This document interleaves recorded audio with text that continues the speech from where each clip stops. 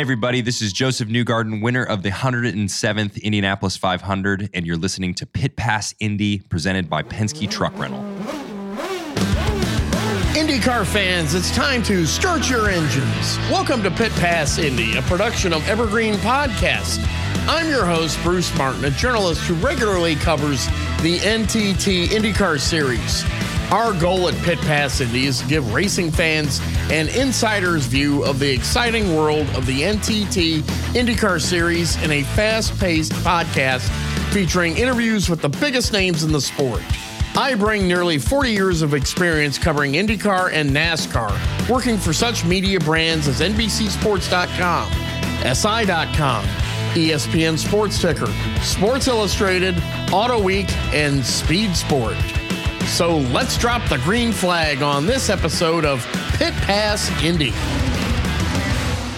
Welcome to this week's edition of Pit Pass Indy, presented by Penske Truck Rental. We are proud and honored to bring Penske Truck Rental to the show as the presenting sponsor of Pit Pass Indy. We will continue to cover the entire NTT IndyCar Series community, and our new partners at Penske Truck Rental will help us tell those stories. Pit Pass Indy, presented by Penske Truck Rental, was at the Indianapolis Motor Speedway for the month of May, culminating with the incredible 107th Indianapolis 500 on May 28th. The largest crowd since the 100th running of the Indianapolis 500 in 2016 attended this year's Indianapolis 500. The 330,000 spectators filled the grandstands and packed the infield, especially in the snake pit. They witnessed an incredible race that had more than its share of thrills, chills, wild action, and a few frightening incidents. Because of wild racing and late race crashes, there were 3 red flags to stop the race in the final 15 laps that set up a frantic and controversial finish. After the last red flag, it set up a 1-lap dash to the checkered flag, with last year's winner, Marcus Ericsson, in the lead, pursued by Team Penske's Josef Newgarden. Ericsson tried to unleash the dragon with his draft-breaking move to try to break the airflow to Newgarden's Chevrolet, but Newgarden was able to make the pass for the lead on the backstretch on the last lap. Then it was Newgarden's turn to unleash the dragon of his own, diving low out of turn 4 to protect the lead. Newgarden took the checkered flag by just .0974 of a second, the 4th closest finish in Indianapolis 500 history. There were 52 lead changes, the 3rd highest total in Indianapolis 500 history. The record is 68 in 2013, followed by 54 in 2016. To experience the Indianapolis 500 in person can be a life-changing moment. On this special episode of Pit Pass Indy, presented by Penske Truck Rental, we will take a deep dive into this year's Indianapolis 500, which was a big win for Team Penske. It was the first time Team Penske has won the Indianapolis 500 since 2019, and the first Indy 500 win since Roger Penske purchased the Indianapolis Motor Speedway in November of that year. We have many great guests on this edition of Pit Pass Indy, presented by Penske Truck Rental, but the star of the race is our first guest. It's the winner of the 107th Indianapolis 500, Josef Newgarden of Team Penske, who joins me for this exclusive Pit Pass Indy, presented by Penske Truck Rental interview. Joining us now on Pit Pass Indy, presented by Penske Truck Rental, we're honored to be joined by the winning driver of the 107th Indianapolis 500. It's Josef Newgarden of Team Penske. Josef, how does it sound a day later to be introduced as the winning driver of the Indianapolis 500? Well, it's definitely a tremendous honor, Bruce, just to be here at this race and to have an opportunity to compete here has been very special. I've been thinking about that more than anything this month, having had the privilege to be in my 12th Indy 500 and, to finally to crack it, if you will, and to finally seal the deal was very special, not just for me, but for everybody involved in my program.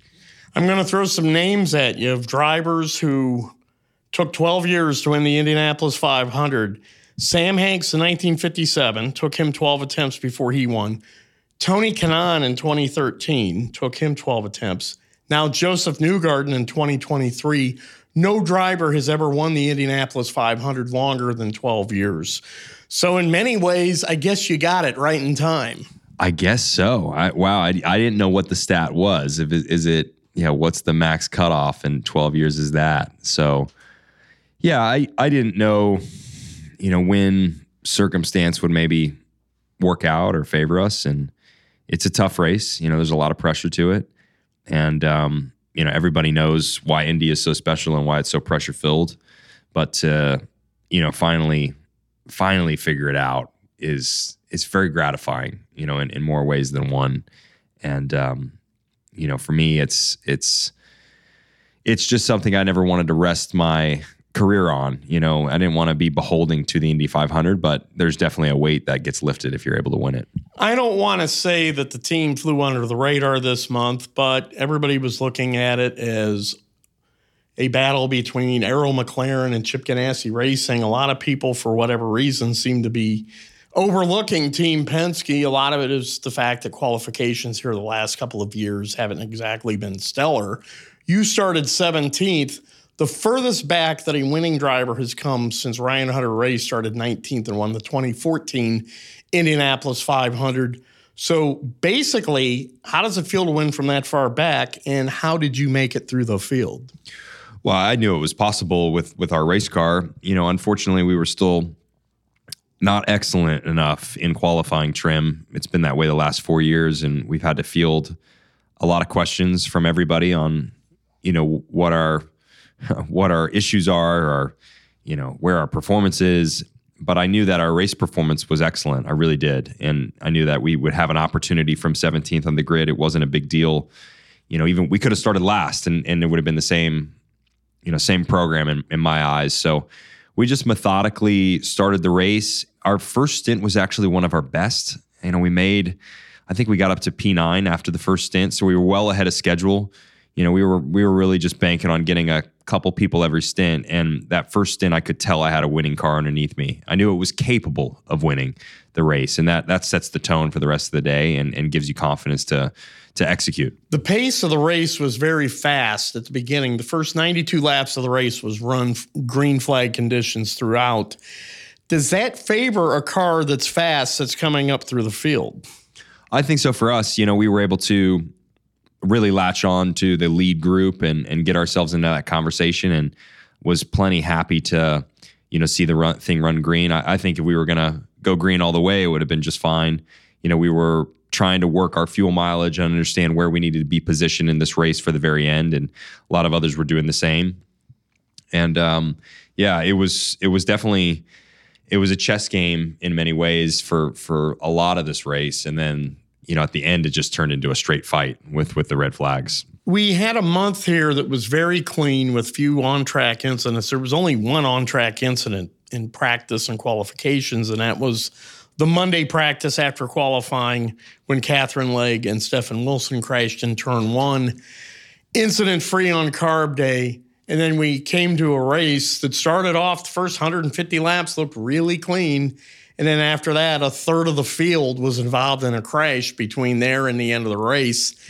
Do you often see that in months where we have a clean month and then maybe a crash-filled race? Yeah, it can happen. It was surprising that we hadn't seen any wrecks up until the Monday post-qualifying. I was pretty surprised by that, that no one had overstepped. But I thought the race itself, everyone was pretty well-mannered for the most part. It was really not until we got to the end where, it got a little aggressive, and understandably so. That happens because it is the Indianapolis 500 and everybody comes here to win the race. And so I think you saw at the end, everybody ramp up and probably got a little bit too intense.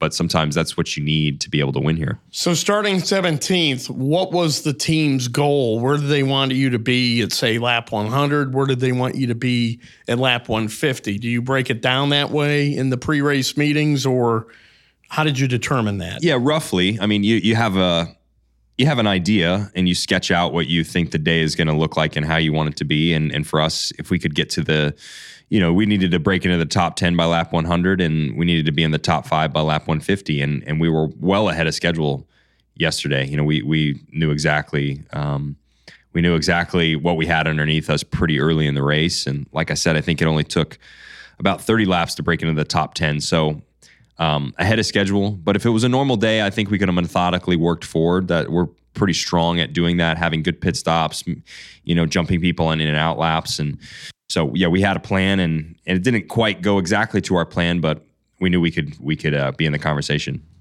So once you got into the top 5, now you were with the dogs that were in the real fight. And at what point did it become a real dog fight? It was really all the restarts at the end became a big fight. There was no more fuel mileage to make. And so, the first red flag, you knew it was going to be a fight, and then it happened again. We got another red flag, and then we got one final red flag for a one-lap shootout. So, I knew it was going to be incredibly difficult. It was probably going to come down to a last lap deal like it does here in Indy between a couple cars. And you just wanted to be in that conversation. You needed to be in that top 2 group, to have a shot at maybe winning the race. I think if you were further back than first or second, it was going to be difficult. One of the red flags was after Felix Rosenqvist, who was a leading contender for the victory, lost control in turn 1, hit the outside wall. His steering suspension broke. He had no way to control the car, and Kyle Kirkwood ran into him, launching a wheel over the fence. Were you ahead of that when that happened, or did you have any idea when you came around and saw his car upside down how bad a crash that was? Yeah, I was ahead of it. I just was passing Felix in turn 1 right before that happened, but I didn't see the wreck unfolding behind me. So it wasn't until I came around that I saw what had transpired. So I was glad to see that Kyle was okay and everybody else was all right. But that was the point in the race where it was starting to get, very aggressive, and people were doing everything they could to position themselves to win.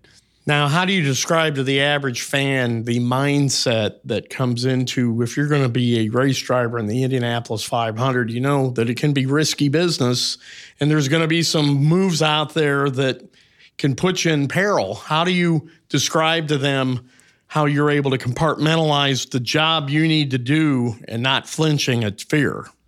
Well, you got to have an off switch for that stuff. It's impossible to do this job if you're thinking about repercussions or, scenarios that could potentially play out. You just can't be committed to what you're doing driving the car then. You're never going to be at, the level you have to be to truly succeed here. So I think we're just probably built a little bit differently. And then, people are really good at locking in and compartmentalizing, different thoughts, and they really zone in on what they have to focus on, which is just driving the car fast. That you have to be able to do that. Otherwise, you wouldn't be able to survive here. But does this race emphasize that at this particular track, the Indianapolis 500 is really serious business? Oh, it is. I mean, but anytime you race an IndyCar, I think it requires a lot of respect amongst the competitors, and Indy is definitely the biggest stage for that. And there's always going to be risk in motorsports, but I love that about IndyCar, that there's a camaraderie amongst the paddock that everyone has to have some level of respect for each other in order for us to all come out the other side, and it demands that of you. I think this sport and this track. We saw a lot of 3 and 4 wide moves on the backstretch. We even saw a couple of drivers go through the grass to try to improve positions. At what point did you really feel like, man, I haven't seen that happen here? Interesting. I haven't watched it back. I haven't seen those. I wasn't a part of them, but it was so congested this year. Everybody was really tightly put together with the downforce package that I could believe that. Whenever you had a restart, then people were going to try and make up as many positions as they could. The last red flag of the race really had started on a restart, which nobody ever really got a chance to really restart the race because the crash happened further back of the field. So they decided then at that point, there was like 4 laps to go at the time the green waved. Did you think at that point that maybe this thing's going to end under yellow? I thought it was possible, but I mean, definitely thought that was possible. It was a bizarre situation. I think out of all the red flags, that would have been the toughest red flag to end the race on, because we never even really got going again. So I think the crowd was probably going to be very pleased that we finished the race under green. Obviously we won the race, so we look at it from that lens, but it was just kind of a false restart. So I don't think anybody was going to like that sort of ending to the race. And I was really happy we were able to, again, have an opportunity to compete for the win under green. And we went green to the finish on that last lap, which was really great to see. So when they restart the race, you come off pit lane and you're not even going to get a full lap before the green flag comes out. You probably knew you only have one move to make and you better make it work. What was your mindset when they threw the green and the race resumed and it was a one lap to the checkered flag? Yeah, I just knew we had to get around Ericsson at all costs. We had to figure something out to, get in front of him, and I was going to pass him as quickly as I could. It didn't happen into turn one, which was probably better. I think passing on the back straight seemed to be the better place to make the move, and it was just enough to hold him off to the line. And then when you're coming out of turn four, you're using the tail of the dragon or unleash the dragon, however you want to explain the zigzag move, to break the ability for him to draft off you. You got really far below the white line there by the pit attenuator wall. How important is timing of that? Because you've got to have that just right or else it could end up very bad. Yeah, I mean, you got to be pretty heads up. I was working as hard as I could to break the toe for him because he was so close still. But it's similar to what we've seen in the past because it's necessary with this package. You have to do something to break the toe. So then when you get the checkered flag, then when did all the emotions flow? It was pretty quickly, just realizing that, okay, it's done. There's no more red flags. Like, this is the checkered. And yeah, it was amazing to finally get there and to do it. I can't describe it to people. It was very emotional, and it was full circle for me. And of course, you did something nobody has ever seen at the Indianapolis Motor Speedway before. You may have outdone Elio Castroneves, who always tried to go over the fence. You went under the fence, celebrated it with the fans. How cool was that? And at what point did you think maybe this wasn't the greatest idea when you were getting mobbed? I've always wanted to do that, and it really was special, to be out there in the crowd and to feel the energy. I was just so pumped for what had happened, and I've always wanted to experience what that energy in the crowd was like from my side winning the race. So it was a blast, and certainly halfway through it, I wanted to go higher up in the stands, but it looked like that wasn't going to be possible. And probably the best thing was to go back to the track. And then wrapping up here with the winner of the 107th Indianapolis 500, Josef Newgarden of Team Penske, you gave team owner Roger Penske a record-extending 19th Indianapolis 500 win, but it's his first as the track owner of the Indianapolis Motor Speedway. How special is that? And what was it like when he congratulated you? It's very special, just to be here with Roger and to drive for him and to see what he's done with the place and how special it is here. I don't think there's a better custodian for this speedway, and everything in the Penske brand was really built off the Indianapolis 500. So I think it was very fitting, for him to acquire the ownership of it and to make sure that it is ushered into the future in the right way. And I think it was pretty special for him to, finally get a victory here in that way, in that circumstance. It was a memorable victory, and from all of us here at Pit Pass Indy, presented by Penske Truck Rental, congratulations to Josef Newgarden, the winner of the 107th Indianapolis 500, and thank you for joining us today on Pit Pass Indy, presented by Penske Truck Rental. Thanks, Bruce. We'll be right back to Pit Pass Indy after this short break. In the world of racing, Penske means performance and winning. For good reason. Since 1966, Team Penske has won 44 national championships, 17 in IndyCar alone. And last year, Team Penske claimed its Indianapolis 500 record-extending 19th Indy 500 win, with Josef Newgarden the latest driver to win the famed race. Team Penske also won its second straight NASCAR Cup Series championship. In 2022, Penske was the first team in history to win both the IndyCar and the NASCAR Cup Series championships in the same season. Team Penske enters the 2024 NTT IndyCar Series season with 236 IndyCar wins, including 34 500-mile race victories. Those are results that are tough to top. But Penske's legendary reputation for quality and attention to detail makes a statement off the track, too. When you need a truck, whether for your business or for a household move, Penske Truck Rental has some of the cleanest, newest, and best-maintained vehicles on the road. And we make it easy with personalized support from our associates, flexible reservations, and access to the top technology. With quick pickup and drop-off at more than 2,500 locations across North America, our scale and know-how will keep you covered, all helping to ensure you get the right, reliable, fuel-efficient vehicle when and where you need it. On the highways, the raceways, and every pit stop in between, Penske keeps you moving forward. Gain ground with Penske. Get a quote today at PenskeTruckRental.com, or for household rentals, download the Penske Truck Rental mobile app today.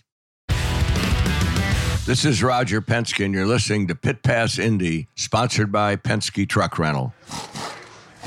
Welcome back to this special Indianapolis 500 edition of Pit Pass Indy, presented by Penske Truck Rental. When Josef Newgarden was a youngster, his father, Joey, took interest in his sporting endeavors. When his son tried karting for the first time, he was hooked on racing and began a career that took him to victory lane at the Indianapolis 500 on May 28th. On this Pit Pass Indy exclusive interview, we talked to Newgarden's father about the early days of his career and how special it was to see his son win the Indianapolis 500. Joining us now on Pit Pass Indy, presented by Penske Truck Rental, is Joey Newgarden, the father of the Indianapolis 500 winning driver, Josef Newgarden. That's a term that you will forever want to cherish. What do they call that? Infamy? Yes. Yes. Yep. I think it's more like immortal fame, but very emotional because when he was a teenager, you really sacrificed a lot to help get his career started driving this from Hendersonville, Tennessee. You'd come into Indiana, the Newcastle go-kart track, the Newcastle Motorplex, or Motorsports Park, I should say. That was a lot of time, effort, and commitment, but what was it about that you saw in your son that he could possibly be a IndyCar winner? Well, Bruce, it was really more of a job at the time. Joseph was 13 going on 14, and he'd been playing stick and ball sports for quite a while, 8-10 years at that point. And we were thinking about getting him into a school on a scholarship, baseball or basketball, and getting, an education that he'd be a doctor or a lawyer. He didn't want any part of that once he got in a go-kart. And so we looked at it from a business standpoint right from the get-go, and it was really more about, putting the work and the effort in when it was required, and it wasn't really as much a sacrifice as it was a job at that point. But was it also a situation where those long drives to Newcastle, Indiana, and back was really a great time for a father and son to bond? But yeah, no, it was some of my favorite times of his whole career. We had a Suburban that was all laid out in the back, and he would, deck out back there and have his videos playing, his Ace Ventura and other stuff, and just enjoy the heck out of that time. And we had a ball doing it. When did you realize that he had the natural talent to be a race driver? When I saw what he did yesterday, that's when it really became apparent. I mean, that was it right there. That was because talent takes you so far. This business is about talent, obviously, but all these guys are talented. What separates them are the guys that put it all together when it really counts, and Joseph's always been able to rise to the occasion when it really counts. Well, he also proved at the end of the Indianapolis 500 he was very willing to stick his neck out in some spots that were pretty risky, especially coming to the checkered flag when he drove down low, almost pretty close to the pit attenuator in order to break the draft with Marcus Ericsson behind him. As a father, when you see those risky moves like that. What do you think? You know, it's just part of what he does. I mean, when he goes into turn one on the outside and the guy on the inside spins out, you're thinking the same thing. It's just it's a nerve-wracking business, but you let them do their job. They're the ones that got to do it. You can't do it for them. And I guess just over the years I've been, programmed to just go with it. And if something comes up, you deal with it when it comes up. It's his first Indianapolis 500 victory. It took him 12 attempts. Were you wondering if it was going to be something that ever happened? No, this was his 12th try, and I feel like he's got a good another 8 or 10 tries in him. I knew we'd get one. Now the question is, can we get 2? So we'll see. The other thing is his first Indianapolis 500 victory, but it was his 27th career IndyCar Series win, which ties him with Johnny Rutherford. That's a pretty good name to be tied with for 14th on the all-time victory list. It's a lot of wins. And, a good bit, if not the majority of those wins came with a Penske car, either a 2 or a 1. And that's part of the secret, is you got to get in, if not the best seat, one of the best seats. And with 27 cars on the grid, there's 12, 15 good seats. And you got to get into one of those, and then you got to rise to the occasion, and you got to take advantage of it when you're there. He's the first American driver to win the Indianapolis 500 since Alexander Rossi in 2016 when he won the 100th running of the Indianapolis 500. But he's the first driver from the state of Tennessee to win the Indy 500. And when you think of the racing heritage of the state of Tennessee, it's all NASCAR. But now they have an Indy 500 winner that they can brag about. Yeah, that makes us proud. We're not originally from Tennessee, but we've been there for 30-plus years. Josef was born there, and his sisters all grew up there. We're very proud of being, people that are very high on where we're living, and Tennessee's a great place, and makes us proud. Who did you say won it? Alexander who?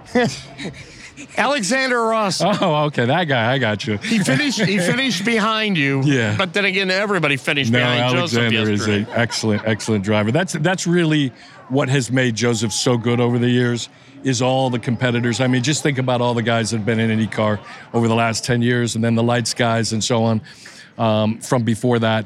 It's just been the competition is what brings the best out of Josef. And finally, to be able to share this as a family moment with not only all of your family, but all of Roger Penske's family. You've become part of the Penske family in many ways. How special is that? Oh, it's you can't describe it. For me, I'm really on the peripheral. This is Josef's world, and we're fortunate enough to be invited inside of it along with him at least part of the time.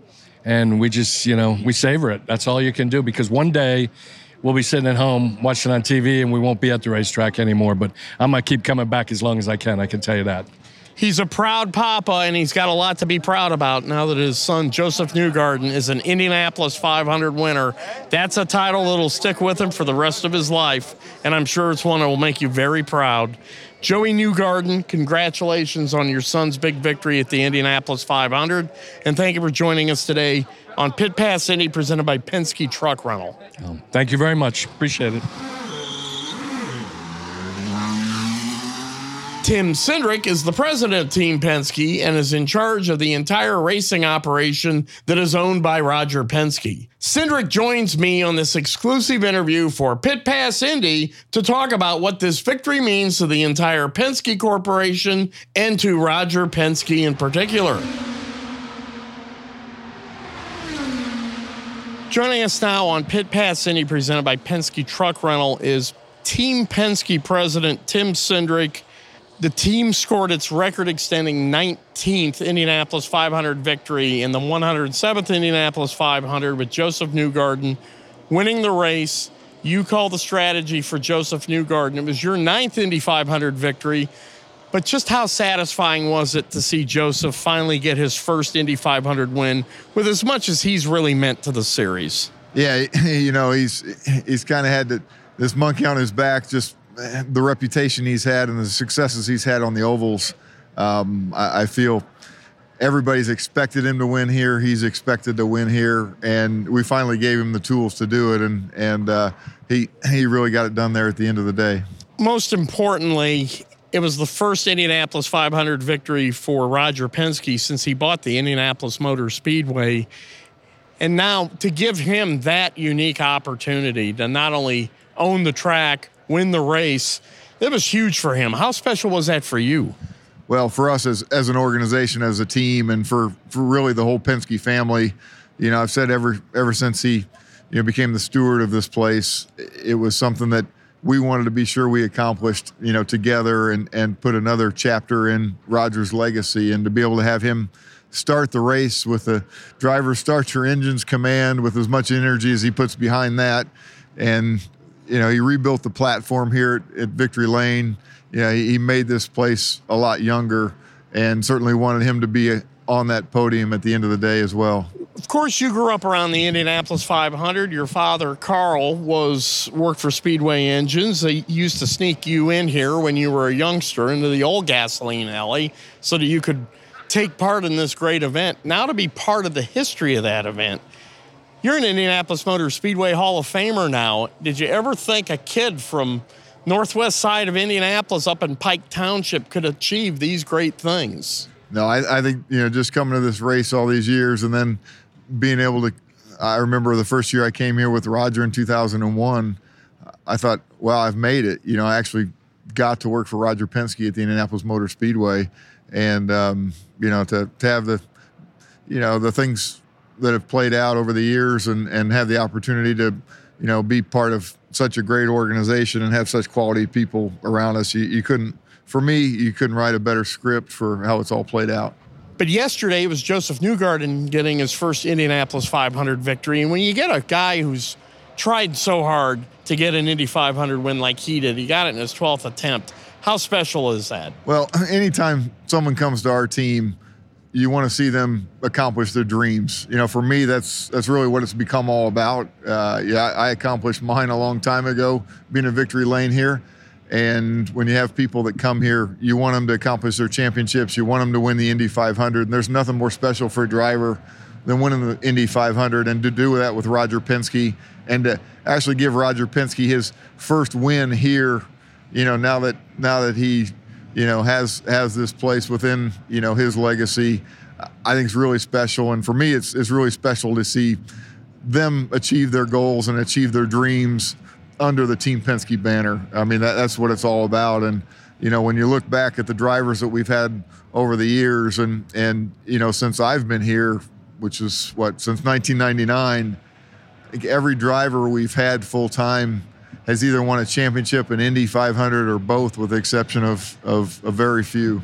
To see the video of Roger Penske up on the top of the pagoda, watching the end of the race, the checkered flag, and to see how exuberant he celebrated. This is a man who at 86 still has a lot of life left in him, a lot of energy. Just how special was that for you to see that video of him? Well, I honestly haven't seen it yet. I've heard about it, but I haven't seen it yet. But I've been with him on the pit box. I've been with him in pit lane, you know, for various wins, and I know how excited he gets here, and he doesn't show that kind of emotion any other way, any other time. So it's really special when you do have it and you do see it, and I'm looking forward to seeing the video. And also, it was a wild celebration at your timing stand after the checkered flag came out. Of course, nobody knew who was going to win until that checkered flag waved because of the dramatic, fierce final lap.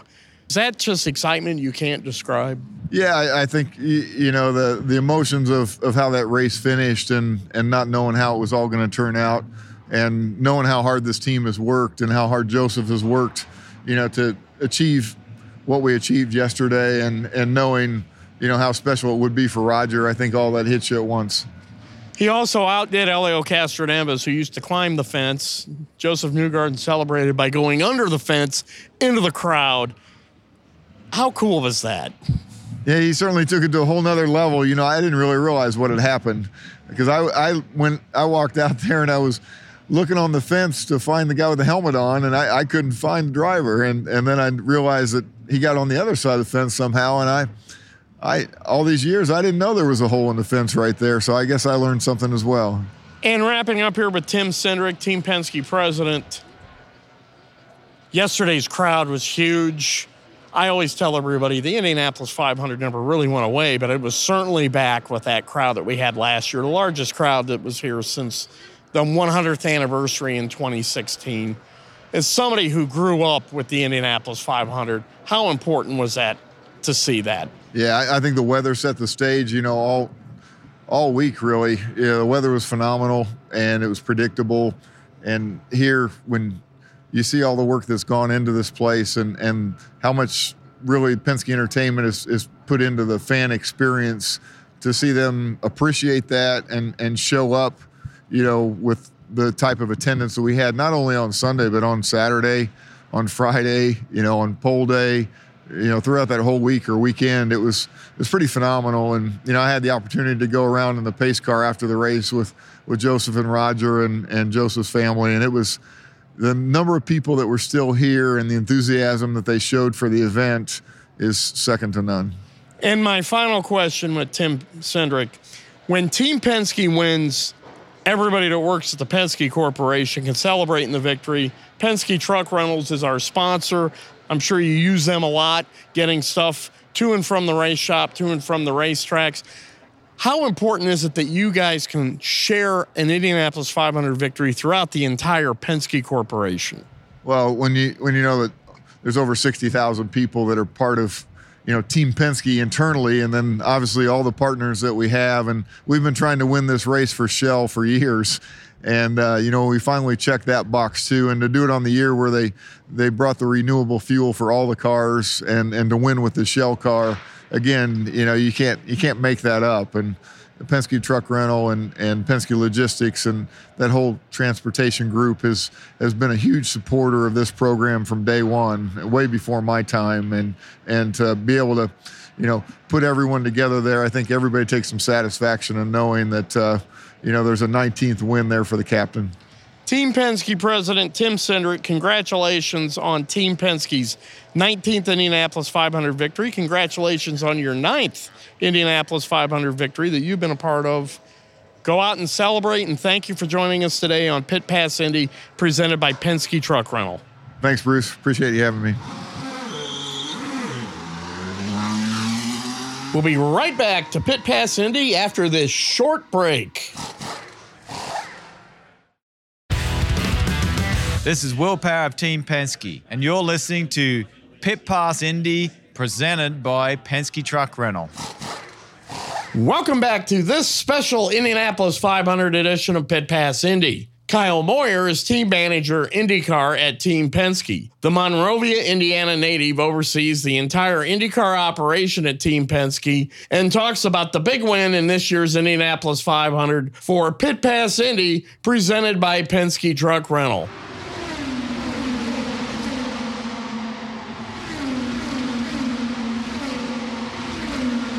Joining us now on Pit Pass Indy, presented by Penske Truck Rental, is IndyCar team manager Kyle Moyer.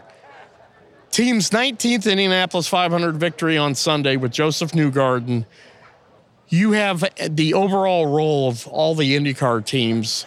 It had been way back since 2019 when the team last won a championship. As Tim Cindric said, 3.5-year drought. Everybody acts like it was a decade. But in a lot of ways, how special was Josef Newgarden getting the victory in the 107th Indianapolis 500?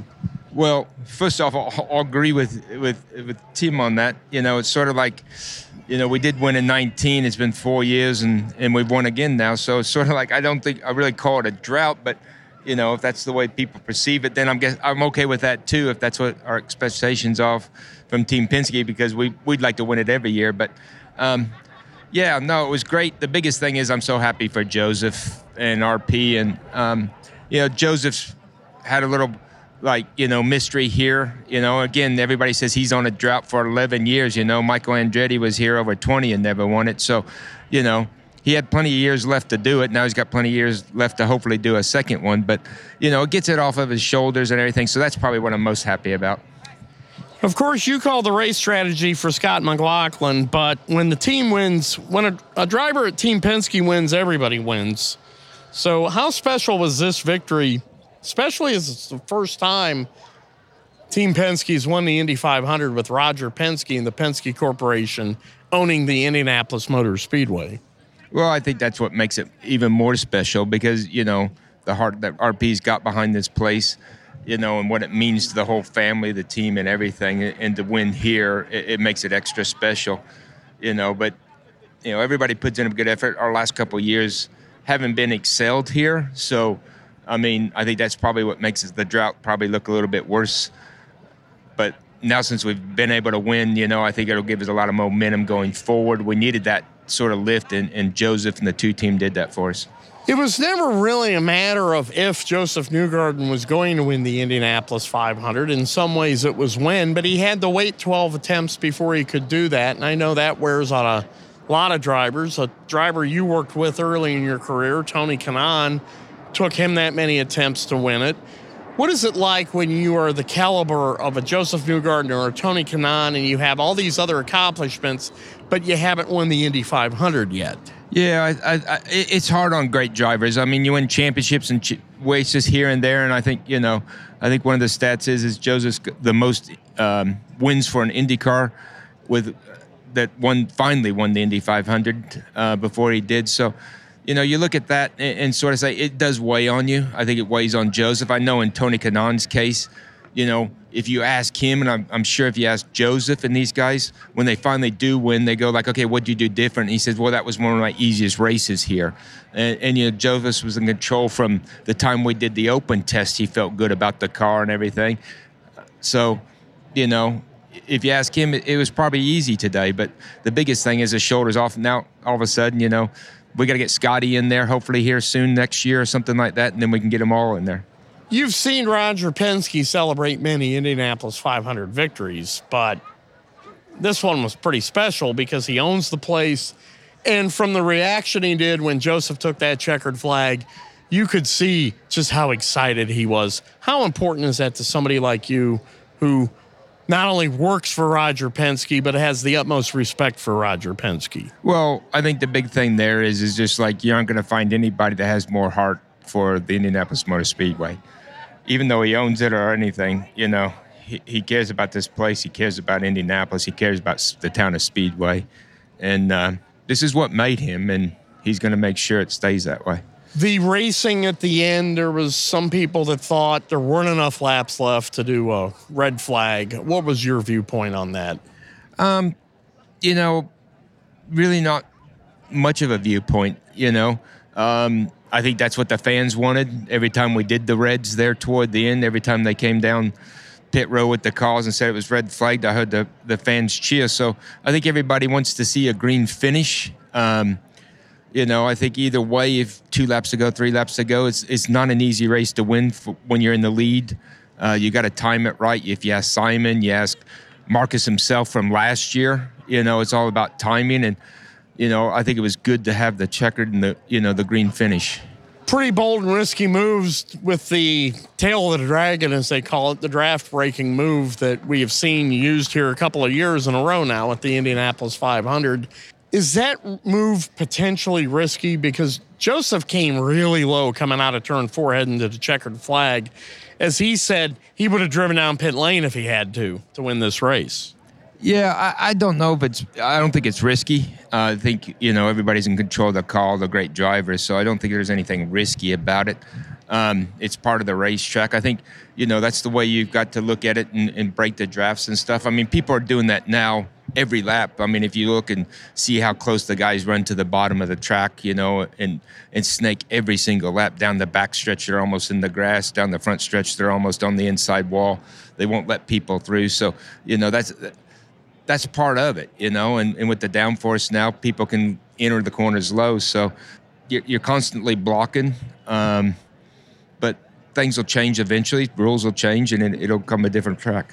You're an Indiana boy. You grew up in Monrovia. You worked for the Bettenhausens. You worked for the Unsers. You worked for the Andrettis. You worked for the Penskes. But what was it like for Kyle Moyer on race day to come out here at the drop of the green flag and see how huge this crowd was at the Indianapolis Motor Speedway?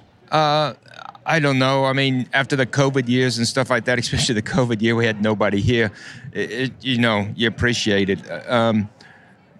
It's a spectacle. I know a lot of people came here, some friends of mine that have never, ever been to the Indianapolis 500, and they come here, and it's a bucket list item. It's one of the top 10 things for people to do in their lifetime. And until you're here, it's hard to explain. But being from an Indiana boy, it means special for me for sure. I asked Greg Penske this earlier if he thinks yesterday's crowd will be part of a trend upwards, and he actually thinks it could be like this every year from here on out, which would basically be the Indianapolis 500 that you and I grew up with. Yeah, I think so. And you even go back farther than that. I mean, I've never seen so many people here on Fast Friday in a long time. On pole day, it was exciting. The shootout was exciting. Even the warm-up on Monday, I couldn't believe the amount of people, and even during the practices. Having said that, I mean, you couldn't ask for a better month than May weather-wise. The weather was perfect the whole time. There was no rain. Everybody could come out and enjoy it. At the same time, they've done a lot to the facility to make it easy access and what they've done for the fans. So I think everybody enjoys it, and I only see it getting bigger and bigger for sure. You know, I'm not going to be the one to tell RP, but maybe he needs to put some more grandstands in because I'm sure we can fill them. We had a very clean month leading into race day. We only had one incident in practice, and that was the Catherine Legg, Stephen Wilson incident a week ago on Monday. But the race had a lot of crashes, and that's something it seems like when we have clean months here, race day can be a lot of crashes. Yeah, it sort of follows that trend where if it's a clean month, then there's crashes in the race. If it's a crashy sort of month in practice, then the race seems to be cleaner. I think a lot of it is just the way you have to drive the cars now. You have to keep the speed in the car. You can't make them comfortable. You make them comfortable, you're going to sit middle pack, back of the pack, and that's no fun. And then also everybody on these restarts and everything, a lot of this is from restarts. That's where you can make up a lot of time. At the same time, you've got some young kids in here going up. You got some older ones hanging around. So, it's a good mix, and everybody wants to win. So, Kyle Moyer, how many Indianapolis 500 victories is this for you? This is my 9th. So, fortunate enough, I've been on some really good teams, really good drivers through my career and everything. So, yeah, but I'll take 10 if we can get it next year. So if Roger Penske's goal is to win 20 Indianapolis 500s as a car owner, you could end up getting your 10th that way. So that's a pretty good double combination there. Yeah, no, I wouldn't mind getting my 10th. At the same time, I wouldn't mind getting 11, 12 or whatever. But at the same time, if it never happened, and I retire, I'll be happy I just got 9. I'm happy I just got 1, I'll take 1. I'll take 9. Is a joy past that. It's a dream. So, yeah. Kyle Moyer, IndyCar team manager at Team Penske. Congratulations on Team Penske's record-extending 19th Indianapolis 500 win. And thank you for joining us today on Pit Pass Indy, presented by Penske Truck Rental. Thanks, Bruce. Marcus Ericsson nearly became the first driver to win the Indianapolis 500 in back-to-back years since Helio Castroneves in 2001 and 2002. He was the leader at the white flag, but lost the lead on the backstretch when Josef Newgarden passed him. Newgarden went on to win and Ericsson was second, but the Chip Ganassi racing driver tells me in this exclusive Pit Pass Indy interview why he didn't agree with the red flag situation that left just one lap of green flag racing to decide the Indianapolis 500. Joining us now on Pit Pass Indy, presented by Penske Truck Rental, is the second place finisher of the 107th Indianapolis 500. 900ths of a second quicker, you would have been the winner for the second year in a row. It's been 24 hours. How are you processing that? I'm feeling proud of our effort, of our performance. I don't think we could have done much more. I really felt like we gave everything and we put it all out there. And then, if I got the chance to do it over again, I don't think I could have done anything different, or we could have done anything different. So I'm proud and happy over that performance we did out there yesterday. Talking to you after the race, you were obviously upset with the fact that the last red flag went out when there weren't really enough laps left to do a full restart.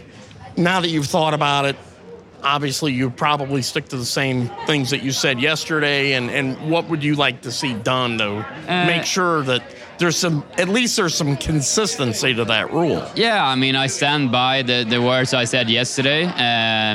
I think, the same thing happened 3 years ago, and it was a different decision, and that sort of decided that race, and now this decision decided this race. And I don't mind finishing second. I think Josef is a very worthy champion. Team Penske are worthy winners, and I'm happy for them, and I think they deserve the win. But I thought the way we did it was maybe not.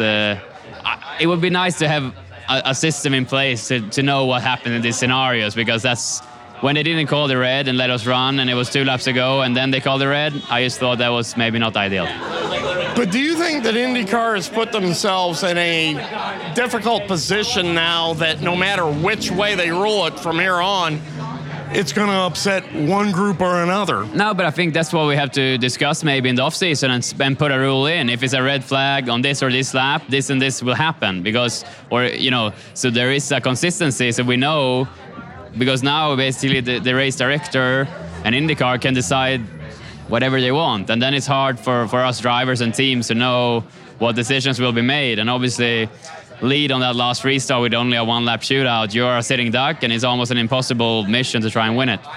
So from your point of view, when Josef was able to make the pass on the backstretch, what were you attempting to do, and what happened that he got that slightest opening that all he needed to get by you? Yeah, I mean, I think the drag of the cars this year with the aero specs were making it harder to lead for sure, and we saw that all month. And I knew it was going to be hard to keep him behind. I think I did a really good restart to keep the lead into 1, but he just had too much momentum out of 2 and got me, and tried to get him back on before the bricks, but just wasn't enough. So yeah, I felt like I did everything right, but it was just not enough this time. He tried to unleash the dragon of his own. That's about as far as I think you can go coming off 4 with the white line with that attenuator. That was pretty far into pit lane, but IndyCar said that they don't rule that at all, so he was well within the rules. So fair play to Josef, and I think he did everything to win that race, and that's what we have to do to win it. But isn't it potentially dangerous? I think I think it was discussed in the off-season. I think it might be a subject of discussion again this off-season, because it's getting more and more extreme, and maybe we need to put something in the ruling there to make sure it's safe for everyone. All 4 Chip Ganassi racing cars finished in the top 7, but of course they didn't win the race. So how do you look at this year's Indianapolis 500 from a team standpoint? I think we did another very strong month of May. I think we, qualified on pole with Alex. We were 2 corners from winning it with me. So I think we have to be proud with that effort and that performance. But of course, we're never going to be happy until we win. So we need to recover and regroup and try and do it again next year. Now, the good news is IndyCar is going off to Detroit, which was a very favorite spot for you. You got your first IndyCar victory at Detroit, but unfortunately that was on a different race course. This is going to be a new course in downtown Detroit. It's going to be new for everybody. So what are your thoughts heading to Detroit? I love going to Detroit. Like I said, I had my first podium there. I had my first win there. So it's definitely a favorite place of mine to go racing. But yeah, new track, new challenge. It's going to be interesting. I do feel very comfortable on street courses. So I feel like we should have a good chance to go fight for a win there this weekend. So I'm very, very excited to go and try and win a race. Marcus Ericsson, congratulations on your second place finish in the 107th Indianapolis 500. Although I know that you really wanted to win that race for the second year in a row. Good luck in Detroit. Good luck in the rest of the season. Thank you for joining us on Pit Pass Indy, presented by Penske Truck Rental. Thank you. Kyle Kirkwood survived the worst crash of the race that happened after Felix Rosenqvist hit the wall and slid across the track. Kirkwood's Honda hit Ericsson's car, sending a wheel over the safety fence in turn 2 and dangerously near the grandstands. Kirkwood's car slid upside down for several hundred yards before he was extricated by the safety team. Kirkwood was uninjured and joins me for this exclusive Pit Pass Indy by Penske Truck Rental interview.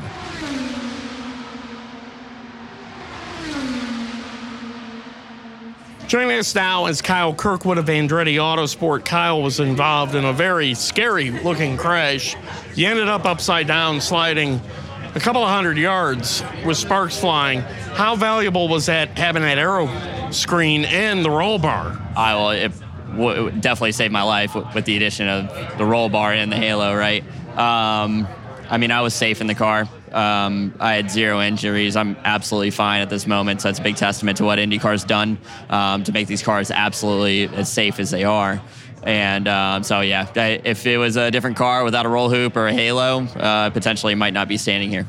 And I do have to ask you, before we started rolling here, why did you lift the visor? Because with all those sparks and everything flying, I would have probably thought it might be a little safer to have it down. Yeah, you're right. I don't know why I lifted it, to be honest. It was a planned thing. I wasn't thinking, I'm upside down at 200 miles per hour, let me open my visor. That wasn't really a thought that went through my mind. I kind of assumed everything was over by then because I couldn't really tell that I was upside down.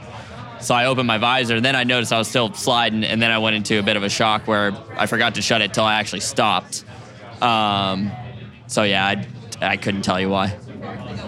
Did you have any injuries at all? Did you have, bump knee, anything? Yeah, I banged both my knees, I think, on the steering column, but it was no issues 20 minutes after the incident.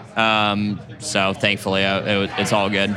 But it had to be very frustrating because you were a fast driver for the month, and you did have high hopes with an Andretti Autosport car of having a really good chance in the Indianapolis 500. So now that the month's over, how would you assess the month? I mean, I think we did a phenomenal job. We were fast all through the entire month, and we didn't have the pace that we wanted in qualifying. But like Josef, we were walking through the field in the race, and that second to last stint there, about 50 laps to go, we were in second place when we came to the last stop, and I think that's where we kind of should have came out in. And it's unfortunate we were a little bit further back and got caught up in that incident, but we had a race-winning car. And at the end of the day, I mean, Andretti's done a phenomenal job with their car, and obviously in race trim we were really quick. So hats off to them. And from your point of view, with Felix not being able to, with the steering suspension being broken and not being able to control the car, what was it like from your point of view? Because you just saw it and there it was. Yeah, well, I mean, there's a few things that happened, right? Firstly, he hits the wall. I see him hit the wall. So I assume he's going to stay high in the fence. And that's typically what these cars do. They usually stay up there if you brush the wall and you're kind of up there for a moment. But the way he slapped the wall a second time actually broke his steering arm, shot him down to the bottom of the track. And from my point of view, I thought he drove it to the bottom of the track. I didn't know at that time that he was just a passenger to the car. So it's unfortunate that obviously you can't tell that driving from behind at 200 miles per hour, but it's unfortunate I didn't know that, because what happened was he probably just touched the brake. The wheel turned inwards or outwards. He spun around and collected me. It was unfortunate, too, that Santino was just in front of me, and I actually had to get on the brakes because it was either I was in a position to almost get clipped by Felix, which I did get clipped, or I was driving through the back of Santino. So I was kind of boxed in that situation. So it was just super unfortunate, to be honest. And you can't take away what we did in that race, though, driving to the front. Obviously, at the time, you were unaware of the wheel that went over the fence, but having seen the video of it, it's pretty scary. Yeah, no doubt. I mean, you never like to see things like that. Us as drivers, we take the risk of having big incidents, right? But the fans don't. It was something that has never happened in IndyCar, the way it kind of came apart. And I know IndyCar is going to take it very seriously to find a remedy to make sure that never happens again. Well, Kyle Kirkwood, we're glad to see everything's okay with you, and you'll be off to Detroit with the rest of us. Congratulations on getting through the month of May at the Indianapolis Motor Speedway. Good luck the rest of the season with Andretti Autosport. And thank you for joining us today on Pit Pass Indy, presented by Penske Truck Rental. Thank you.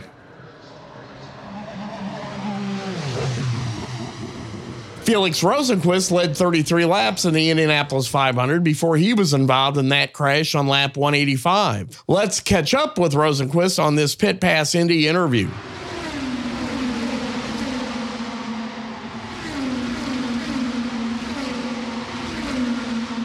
Joining us now on Pit Pass Indy, presented by Penske Truck Rental, is Felix Rosenqvist, who had one of the dominant cars in the 107th Indianapolis 500. Unfortunately, didn't end up very well. Once you hit the wall in turn one, broke the steering suspension, and then created pretty much a multi-car crash. What happened from your point of view? I got passed by Josef late into turn one. I actually didn't think he would go for it. I thought he would back out, and at that point you're so committed to the corner, and eventually he went for it, and I had to hit the brake, and once he got in front of me, it just chopped all the air off my front wing, and I started pushing up in the gray, and it was really close to save it, but it was really, really unfortunate that I couldn't get away with it, and unfortunately Kyle's race ended because of it as well. So yeah, it is what it is, but I'm happy everyone's okay. And then when Kyle hit you, how much of that did you feel? Was that one of the hardest jolts you've felt from another race car? No, honestly, I could barely feel it. Like, it wasn't a very big impact. I think just the way he hit my tire just kind of launched his car. I mean, I've been on that side of the incident before at Pocono when that happened with the Sato. So, at that point, you can't control. Like, he didn't do anything wrong, and it was just bad luck for him. So I'm just happy he's okay, and all the spectators are okay, and we'll regroup and come back stronger. Before that, though, you looked like a potential winner of that race. You had a very good car.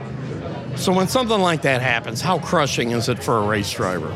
I mean, it's probably one of the hardest defeats for me in my career. I'm not going to lie. It's a tough one to swallow, but I think we just have to be proud of what we achieved as a team. I think everyone was just on their A game the whole month, including all the other 3 cars, and we worked together really strongly. And I think there's a lot of positive notes to take away. So, I mean, it's crushing, but there's also time to move on, and just we have Detroit coming up, so it's kind of nice to just. Speaking of moving on, Detroit is coming up, but it's a different Detroit. It's a different race course. It's going to be different for everybody. But what's your viewpoint on racing the streets of downtown Detroit rather than at Belle Isle? I think it's a good step. It's probably what the event and IndyCar needs. It's a bit more of a official stamp to it being downtown. I think it's a beautiful scenery with a river in the backdrop, and long straightaway, which probably create good racing. So yeah, let's see. It's new for everyone, so it's kind of a fun challenge for the teams and engineers as well. I'm sure we'll be strong, and we're ready to get going again. But one thing's for sure, Arrow McLaren had a really good month of May, and they are getting closer to really being a dominant team in the series. How happy are you to know that you've played a very good role in that? As I said, I'm super proud how everyone has just come together. It's been fantastic to have Tony as well on the team. I think he was part of that, the whole group gelling between the 4 cars. And I feel like especially on the 6-car side, we just kind of went with our gut feeling the whole month, and it ended up being, creating a very good car, both in qualifying and the race. So we'll take that with us and keep going on that wave of momentum we had, and just forget all about this. Felix Rosenqvist of Arrow McLaren, congratulations on what you were able to do while you were out there leading all those laps in the Indianapolis 500. Good luck at Detroit, and thank you for joining us today on Pit Pass Indy, presented by Penske Truck Rental. Thank you very much.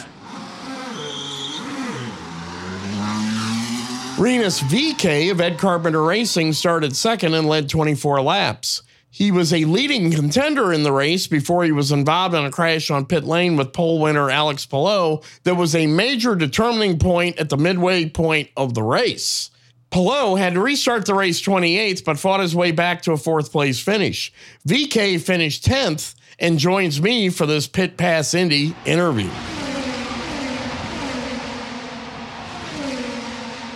Joining us now is Rinus VeeKay, driver of the number 21 Chevrolet at Ed Carpenter Racing. Rinus, you went into the 107th Indianapolis 500 with high hopes of a great finish. You were starting in the middle of row 1. You were contending there for a while. Unfortunately, it all came unraveled during the pit stop incident that you had with Alex Palou. What was your side of what happened?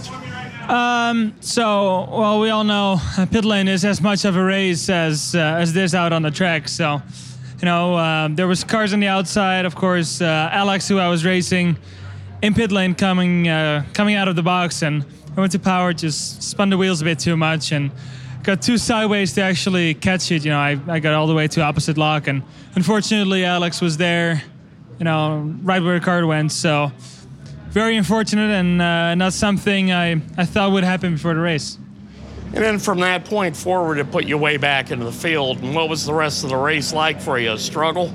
I mean, we had a pretty good race afterwards. We were P28 and about to be lapped. And at one point, I was about 10 mile an hour faster than other guys. So, I get back to a top 10 without yellows at that point. So, I mean, we fought through the field, got back around 20 seconds to everyone, just on my own. So, I mean, team did a great job of strategy, but also we just had incredible pace and moved through the field pretty fast. Josef Newgarden told me earlier that with the pace running green for the first 92 laps, that really helped the faster cars race through the field. Was that the same in your situation? Yeah, the pace kind of goes down, so you can follow closer because there's just less wind. I mean, there's a difference when you're doing 220 against 224 or 214. So you can feel the difference there, and it's definitely easier to move through if you need to. You've done a very good job at the Indianapolis Motor Speedway in qualifications. Have had some difficulties in the race. How important is that for you to work on? I mean, it's the most important race in the calendar, and one single mistake puts you out of contention. So, I mean, I learned so much this year. Of course, I did not get far last year, but I mean, I had 200 laps and I raced hard. I had a few restarts, and have so much more experience than I had last year. And if you had a chance to talk to Alex, or have you two communicated? Because he had some fairly biting criticism of what happened, but... I mean, I came to him right after the race, and I apologized and told him what happened, and he was very understanding, and, it was really like a few words and that's it. He knows we're all racing. We're at the edge of what we can do. And that means sometimes you go over it, and I'm not the only one that had a mishap in the race. And now it's off to Detroit, which is going to be a new circuit for everybody in the IndyCar series. How excited are you about going to Detroit?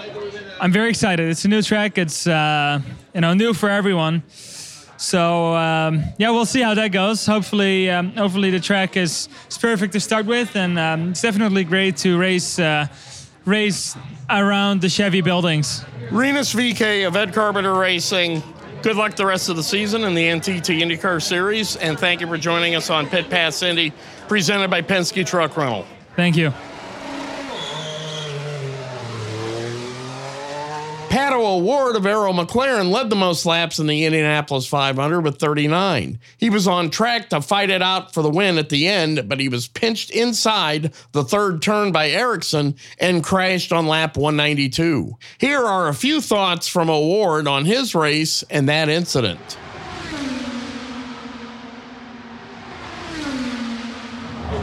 The chances of me getting another run like that were going to be very slim.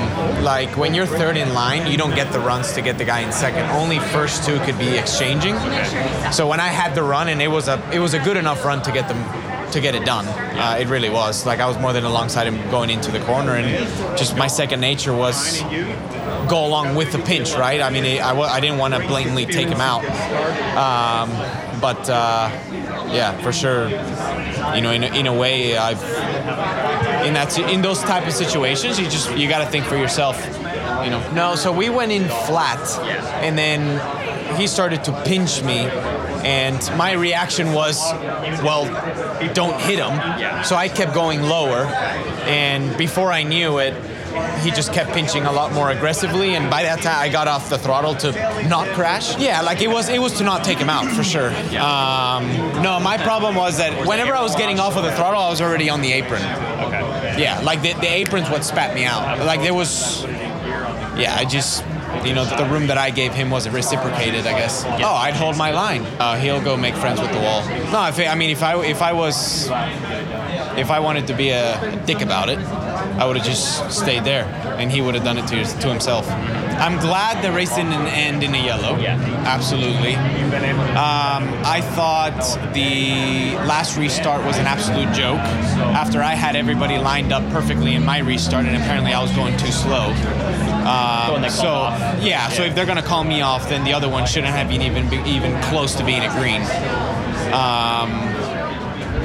But I think the rest of it is Josef did exactly what he should have, being in the lead, and I think that's it. I don't know if it's a very special event. I know mine will come. Thanks, dude. Is that as good a car as you've had? I was actually having troubles with it. At the start of the race was probably my happiest, and then I just kept going looser and looser. So for me, it was a tough race to hang on to, but I never gave up on it. And also, after you had your thing, were you surprised when Canapino then? Oh no! I mean, I don't. I think he didn't have brakes. Didn't have brakes. But did you know he didn't have brakes? I didn't know that, but I for sure knew something was wrong with his car. He wouldn't blatantly do that. Yeah. And now let's catch up with the driver who was named 2023 Indianapolis 500 Rookie of the Year, Benjamin Peterson of AJ Foyt Racing.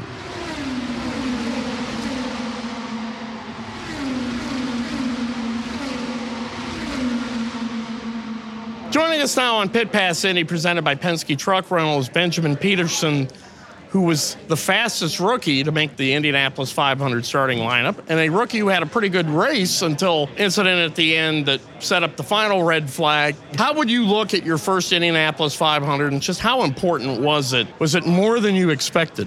Yeah, it was a tremendous month. We achieved so many great things. We had a lot of natural speed. Fastest rookie ever for one lap average. Made it to the Fast 12 with both cars. Just super special to drive for such a special team as well, AJ Foyt Racing at this racetrack. And unfortunately got hit in the last stint, which was completely out of our control. But regardless, a tremendous month. And the fact that both you and Santino Ferrucci had great months at the Indianapolis Motor Speedway, Santino finishing third in the race, it was just what the team needed after the month that AJ Foyt and Larry Foyt had with the passing of Lucy Foyt, AJ's wife and Larry's mother.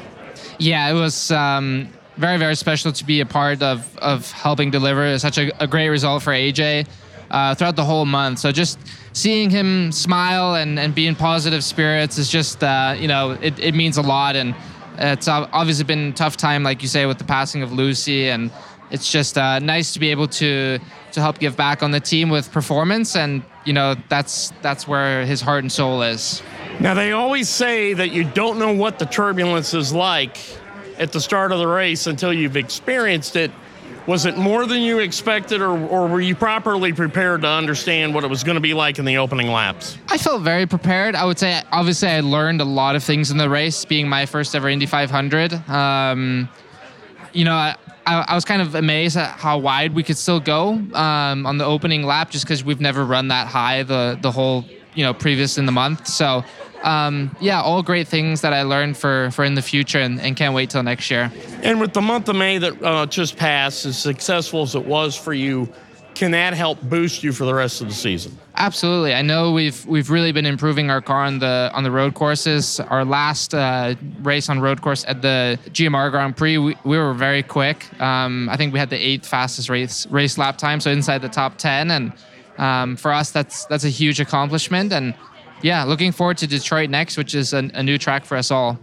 And also the incident at the end, from your point of view, what happened? Yeah, obviously there was a couple cars that got collected ahead of me on the front straight, which is never nice to see, especially because it was right by the attenuator at such high speeds. And obviously I had to check up, otherwise I was going to run right into them. And I think Graham just wasn't simply able to see what was happening in front of my car because he was right behind me. And when we checked up, I just don't think he realized that, we were checking up, and he did his best job to try and avoid me, but unfortunately hit me, and that ended both of our races. So, it was all caused from ahead of us, and not so much to say.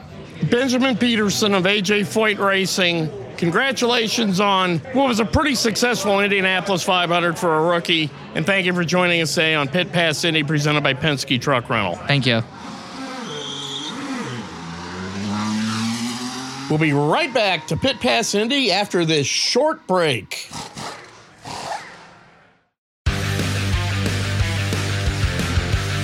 Pit Pass Moto, sponsored by Moto America, is the show that keeps you up to speed on the latest in motorcycling and brings the biggest names in motorcycle racing right to you. From candid interviews with the top names in racing to providing insights into the trends and trendsetters driving the motorcycle industry, we have you covered. New episodes are available every Thursday at pitpassmoto.com and on your favorite podcast app. Ride on!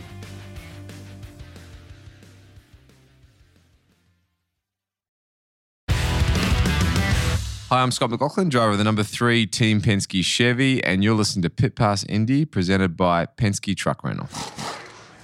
Welcome back to this Indianapolis 500 edition of Pit Pass Indy, presented by Penske Truck Rental. Let's catch up with the driver who led us into this segment, Scott McLaughlin of Team Penske, who finished 14th.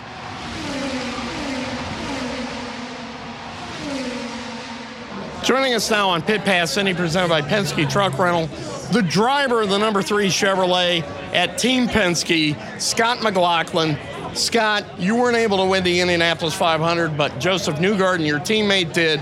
As Roger Penske always says, when one wins, we all win. So how do you feel after the race? Oh, absolutely. Look, stoked for Josef, and something 12 years is a long time, mate, trying for him to try and win this race. So stoked for him. Obviously, from my own side, you know, I'm pretty gutted. My race wasn't the best, and you wait a year for this race, but unfortunately, it wasn't the greatest for me. So it was up and down like a yo-yo.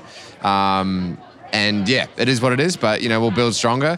One of the team won, so that's good for the team. It's great camaraderie for everyone, and hopefully we can just have a good second half of the year. Did you feel more confident and more comfortable this year in the Indianapolis 500 since it was your third attempt? Yeah. I felt good. I wasn't that happy with the car. Yeah. But I was in a good spot, emotionally and mentally for the race, ready to go. But ultimately just cars didn't fall our way, man. It was just like the restarts, and I would gain spots, I'd lose spots, and just found myself in the same spot I really started the race in. So it's tough. What did you say to Josef after he won the race? Oh, just pumped for him, man. Like, honestly, it's like if anyone was going to win, like, I'm so stoked it was him if it wasn't me, you know. He's a guy that's worked very hard, and I'd hate to think what he would have felt if he lost this one, because I think it would have been really bad.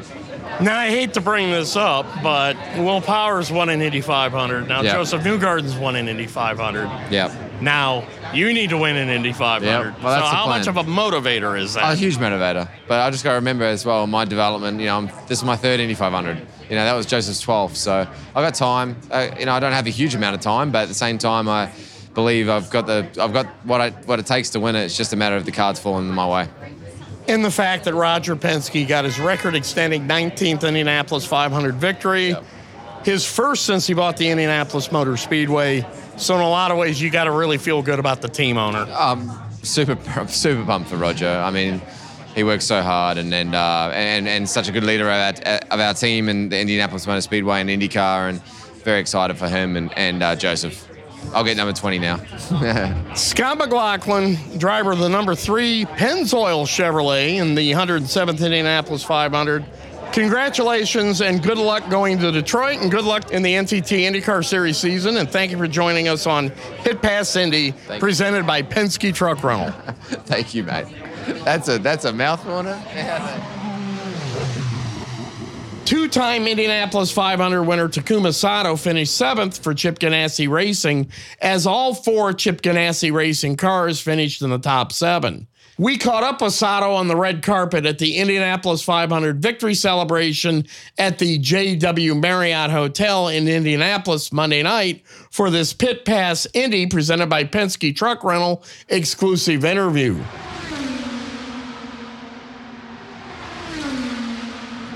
Joining us now on Pit Pass Indy, presented by Penske Truck Rental, is the 7th place finisher of the 107th Indianapolis 500, 2-time Indy 500 winning driver, Takuma Sato of Tokyo. All 4 Chip Ganassi Racing drivers ended up in the top 7. Unfortunately, none of the four were able to win the race. So how do you look at that? Everybody says the Indy 500 is one winner and everybody else goes home disappointed. How would you look at the total overall effort? It just shows how difficult to win this race and how privileged to win this race. And that's why I think everybody tried so hard. As you said, Chip Ganassi Racing, all four cars finishing really strong, which by any of us, it could take a chance of winning. Obviously, at that moment, Marcus was the most favorite driver yesterday, and he did a fantastic job. But just the way it was on the timing, restart, all the thing, it just winner was picked on different way. What was your race like? What were some of the highlights? What were some of the moments that weren't so highlights? Well, almost long, I think it was a fantastic experience, to go in the race with Chip Ganassi Racing. But of course, yesterday on my specific race was a little bittersweet. We lost a little bit of edge or moment, had a moment. And then lost the only one little things that made it so difficult to back up. So in the end, I come back. I think we come back and really strong and finishing on just behind the Dixie, my teammate, and 6 and 7. So all in all, it was bittersweet. But we wish we could have finished a little higher than that. Were you surprised that they threw the red flag with as few laps that were left in the race? We always know the whole intention, the IndyCar, to finishing under the green, which I respect that. All the circumstances always challenging, but the fans are obviously very excited to see the we go throttling out to go into the checkered flag. So it was amazing finish. You certainly proved you're as fast as ever at the Indianapolis 500, and I'm sure you're already working on a deal to return for 2024. So how does that stand? Well, we will see. We wait and see. But certainly to 2023, it was a promising. And 24 would be nice to be back. And it's always a pleasure to come back IMS. Takuma Sato, Chip Ganassi Racing, congratulations on another top 10 finish in the 107th Indianapolis 500. And thank you for joining us today on Pit Pass Indy, presented by Penske Truck Rental. Thank you. Graham Rahal of Rahal, Letterman, Lanigan Racing had an Indianapolis 500 he would like to forget. He was bumped out of the starting lineup during qualifications, but ended up taking over the number 24 Chevrolet at Cusick Motorsports and Dreyer and Reinbold Racing after its driver, Stephen Wilson, was injured in a crash on Monday, May 22nd. After getting the command to start engines on race day, the battery on Rahal's car failed. He had to be wheeled off the race course, and when the green flag waved, Rahal's car was still on pit lane. He returned to the race 2 laps down and ran faster than some of the top contenders. But Rahal's race would come to an end when he was involved in a crash on the restart on lap 196. Here are some thoughts from Rahal on his difficult month.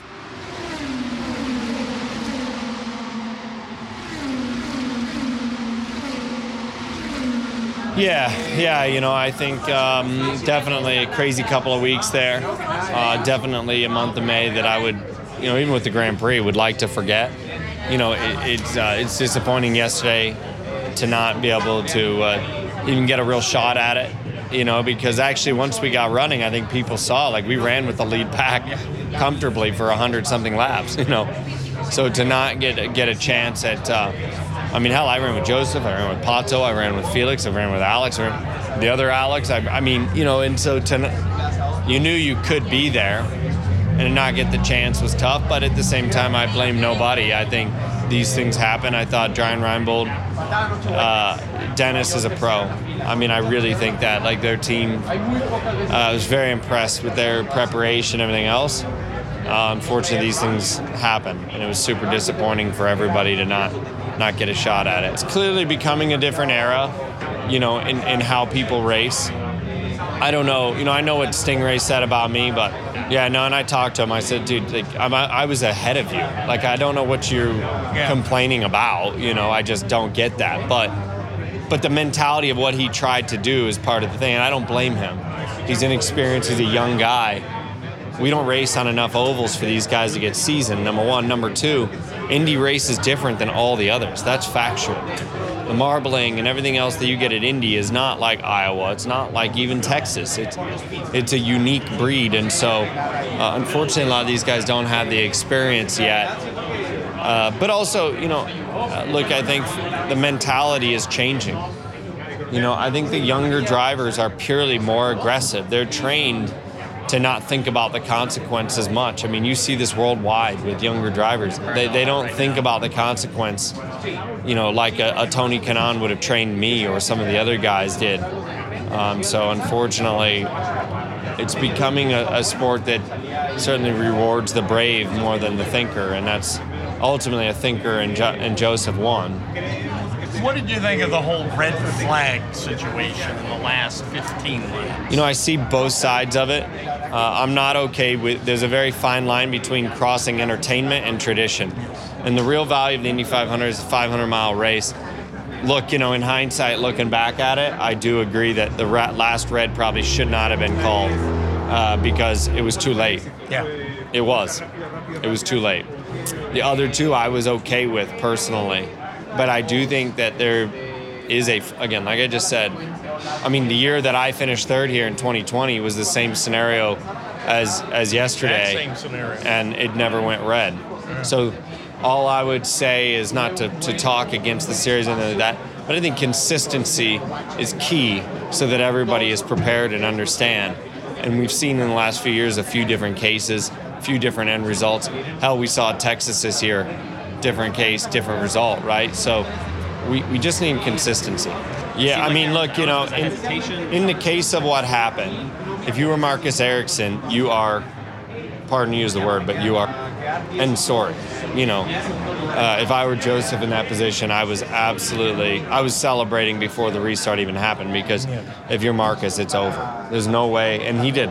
As I told him last night, there's nothing he could have done different on the restart, except for the fact he almost got too good of a restart. And he get, the draft that Josef had was mega, but at the end of the day, I mean, if it were me, I'd probably be pretty upset too. But Marcus can sleep well at night knowing he already has one. What was the issue on the grid? The battery. A faulty battery, and unfortunately, I knew right away, because when he started, I put it in gear to go to launch. The minute I put it in gear the first time, everything shut off. Dash, all lights, all everything. So I knew it was battery. They plugged it in. They thought they kind of rebooted something. We tried to start again. Went to launch. Same thing. I think all the fans, I heard them all roar. They all thought I stalled it. No, the thing shut off again, and then it was stuck in gear because I had no power. Yeah. Right. So that was certainly. It was a bummer, man. To not even get going is. At that point, did you just think, what next? I didn't really know what to think. It was hard in the moment. It's still frustrating because I was very, very excited for the opportunity. And as I said a second ago, once we got in the race, we were 2 laps down, but once we got in the race, we ran with those guys the whole freaking time. We got the car better, too. When I first got behind Palou, I had a lot of understeer and this idea, but we got the car better, and we legitimately ran with the leaders for the whole race. But we needed the yellows. We got one of them. We needed another one at the right time. It never happened, so that was it. 100% truth. I think had the 15 car made the race, I was very happy with my race car there. I think we would have run very well with that car, too. So honest, I mean, the car I left Thursday night with on the 15 side, hell, I had several drivers from big teams come up to me like, dude, you blew by me. Like, surprised. Just a shame, but it's, look, we're going to come back determined. Sunday night, obviously, we had the largest defeat of my career, but Monday morning, we were already in meetings about next year. And I think there's always been a determination there, but there's a whole different level of it now within the organization, everything else. And I'd be I'd be more than shocked if we came back in the same position that we were in. Thank you. And finally, let's close the show with Indianapolis Motor Speedway owner and the winning car owner of this year's Indianapolis 500, Roger Penske. Pit Pass Indy, presented by Penske Truck Rental, and 2 other reporters were part of a group interview with Penske the day after the race.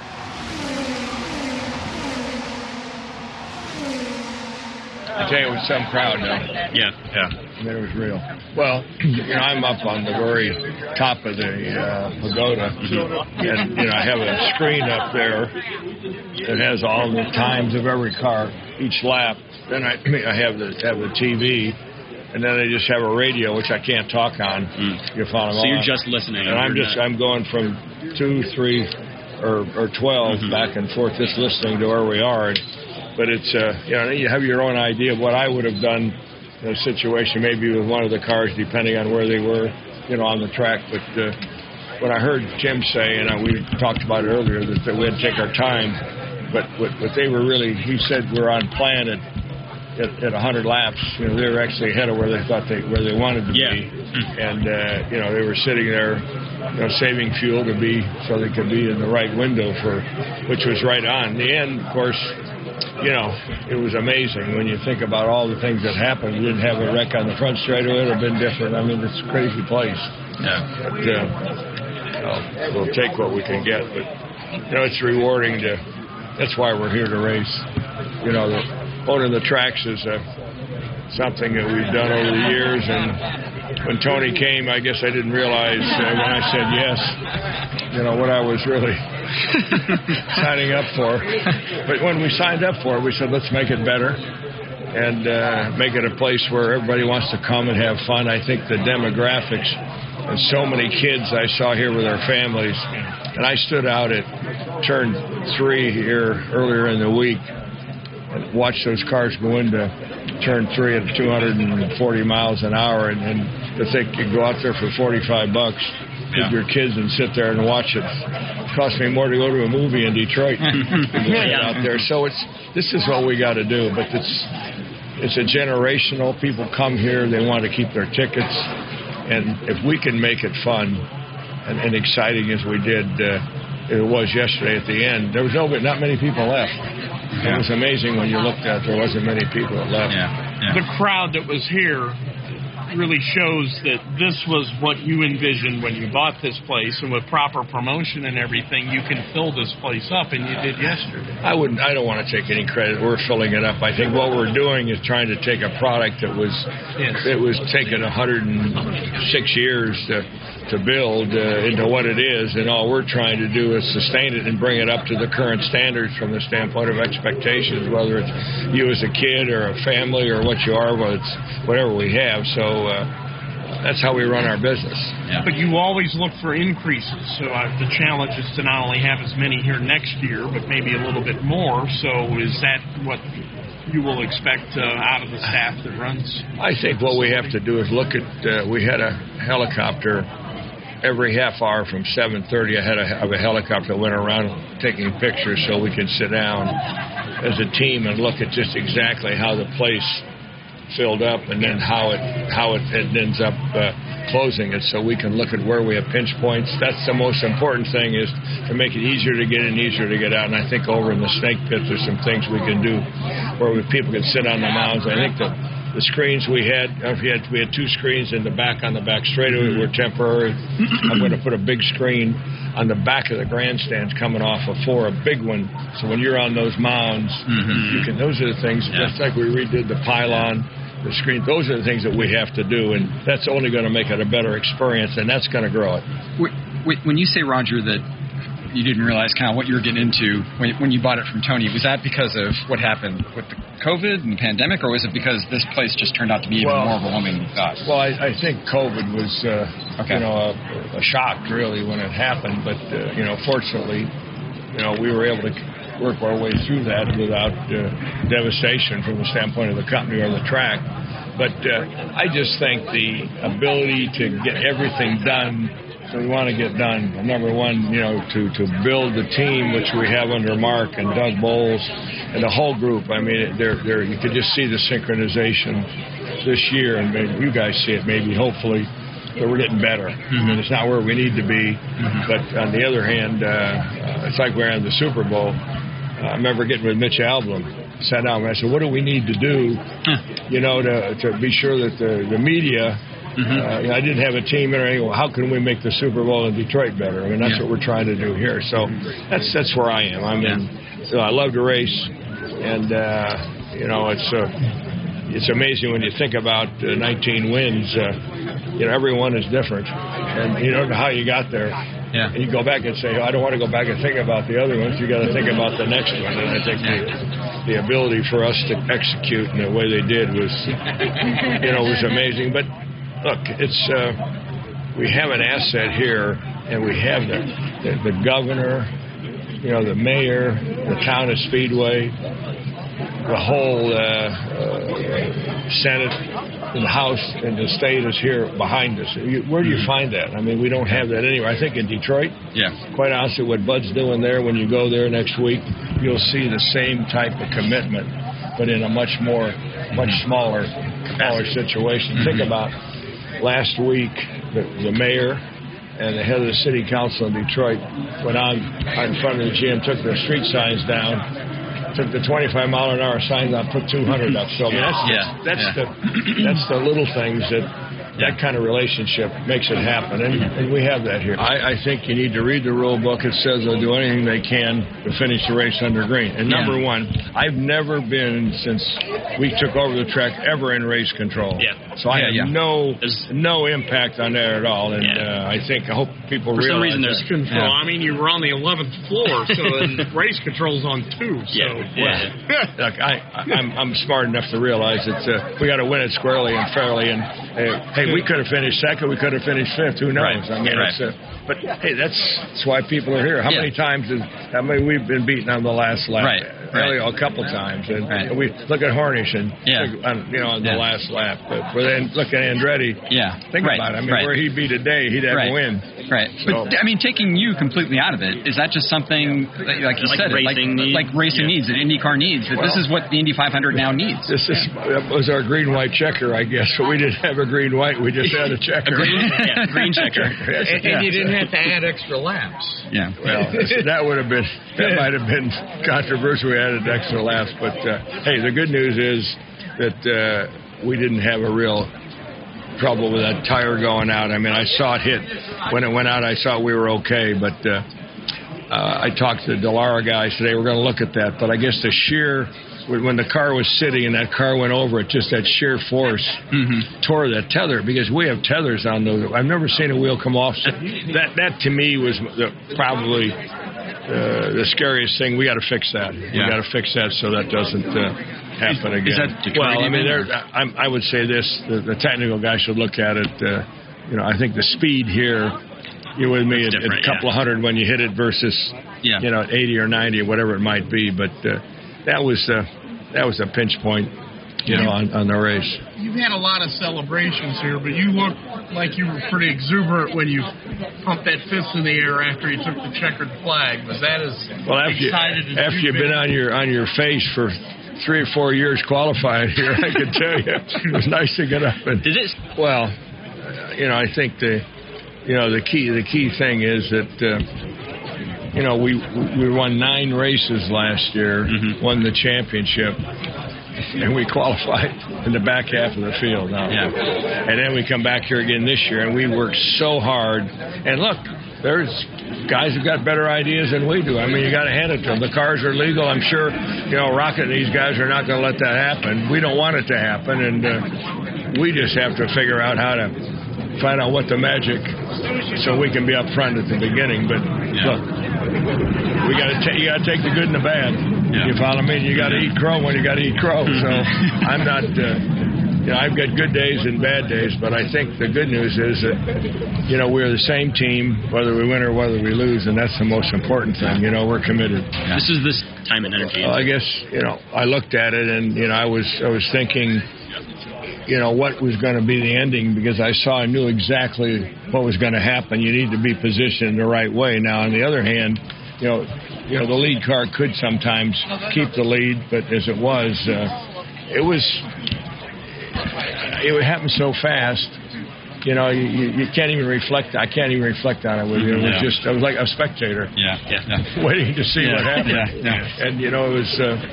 In fact, when the first red flag went, and then when he got passed because of the restart, I said, "Wow, day's over." And then bang, there's another one, and he has a chance to go again, and he executed. So I was a spectator. The sense of relief that Josef had was just enormous. How relieved are you for Josef that he doesn't have to go through that anymore? He is. You guys know him. You can compare him to every other driver here. I say that he is so committed, to the game himself personally, and what he does for us with our sponsors is amazing. I mean, there's great job. Talk to you. Yeah. Okay.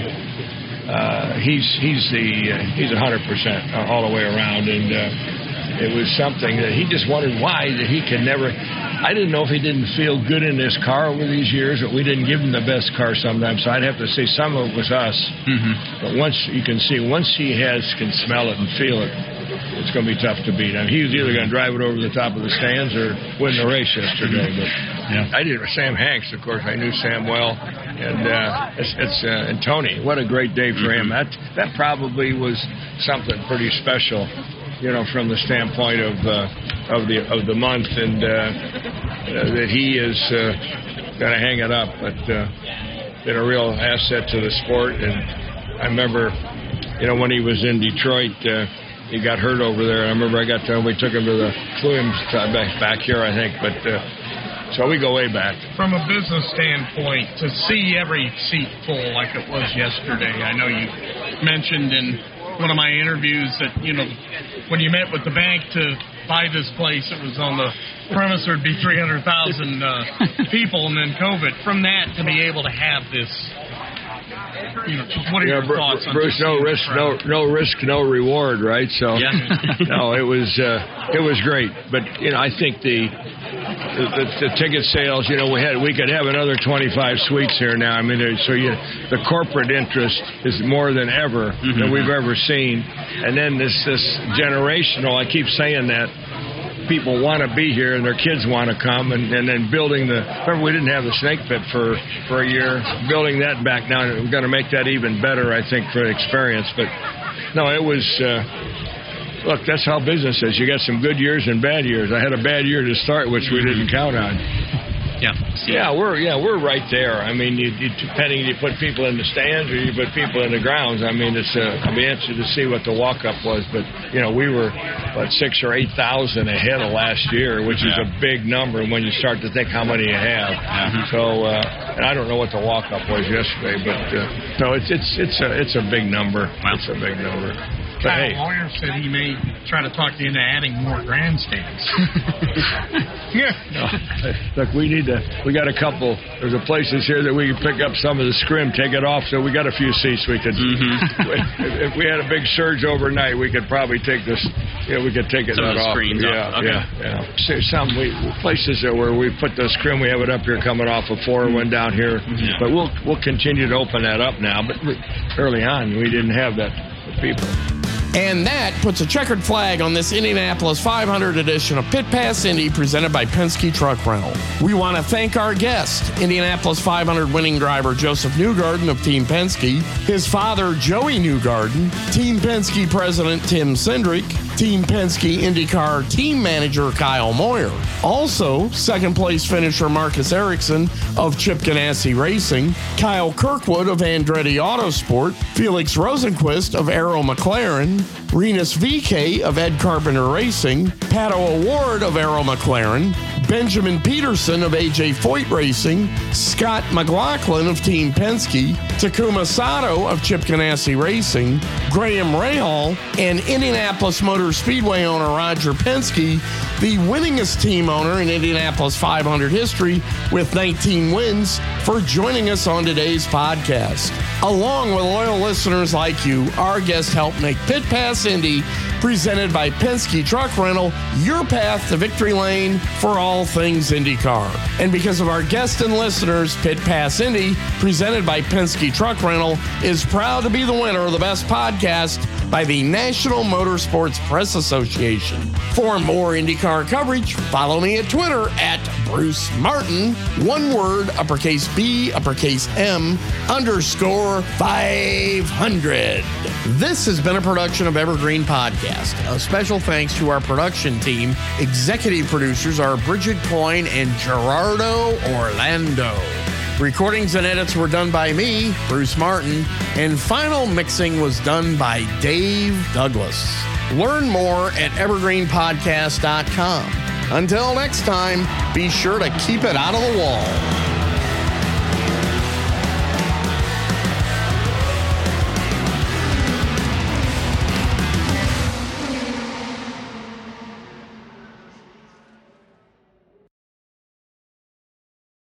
Get ready, race fans, because the ultimate NASCAR experience is about to hit the airwaves.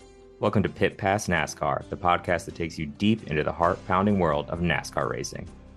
Join us each week as we bring you closer to the NASCAR action with exclusive interviews and all the news and rumors you need with your favorite drivers, team members, and industry insiders. So whether you're a fan of super speedways, short ovals, or road racing, or you've just watched Talladega Nights, Pit Pass NASCAR is the podcast you've been waiting for. Get ready to fuel your passion for NASCAR like never before. Subscribe now to Pit Pass NASCAR on your favorite podcast platform or head to evergreenpodcast.com and get ready to join us. Launching in the fall on Evergreen Podcast Network.